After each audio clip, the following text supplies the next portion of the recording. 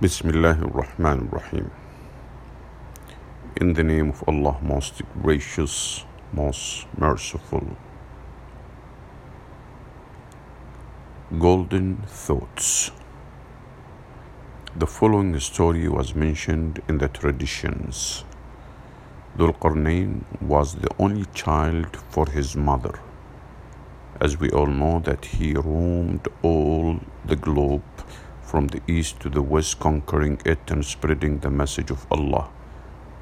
When he reached Babel in Iraq, he contracted a fatal disease. He felt that he was approaching death.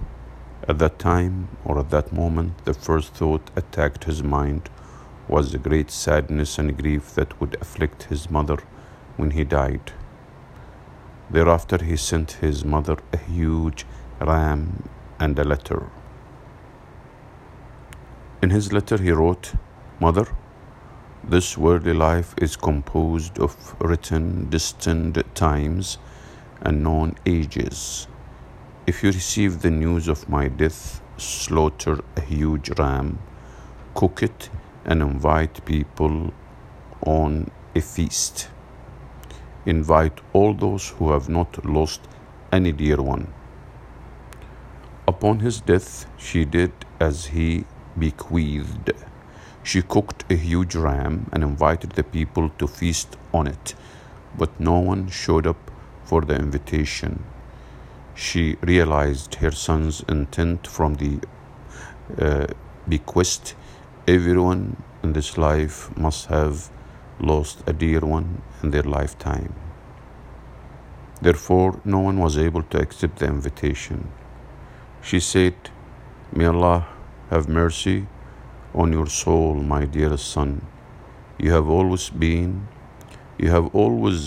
an advisor for me in your death as well as in your life.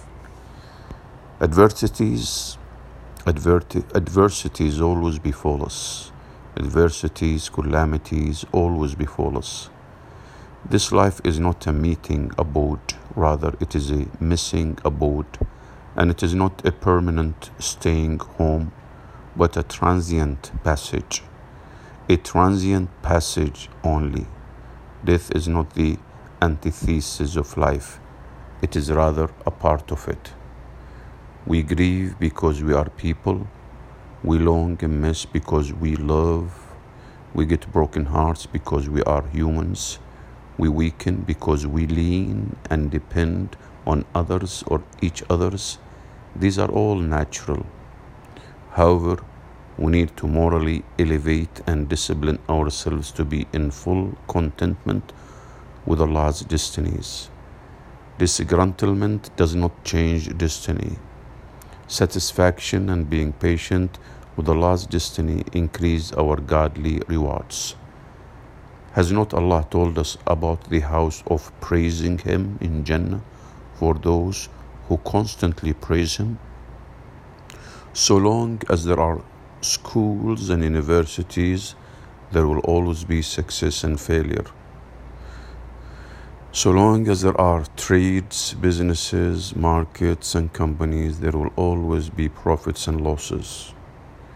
We establish new hospitals because diseases will always be there. We dig everyday graves as death will never stop.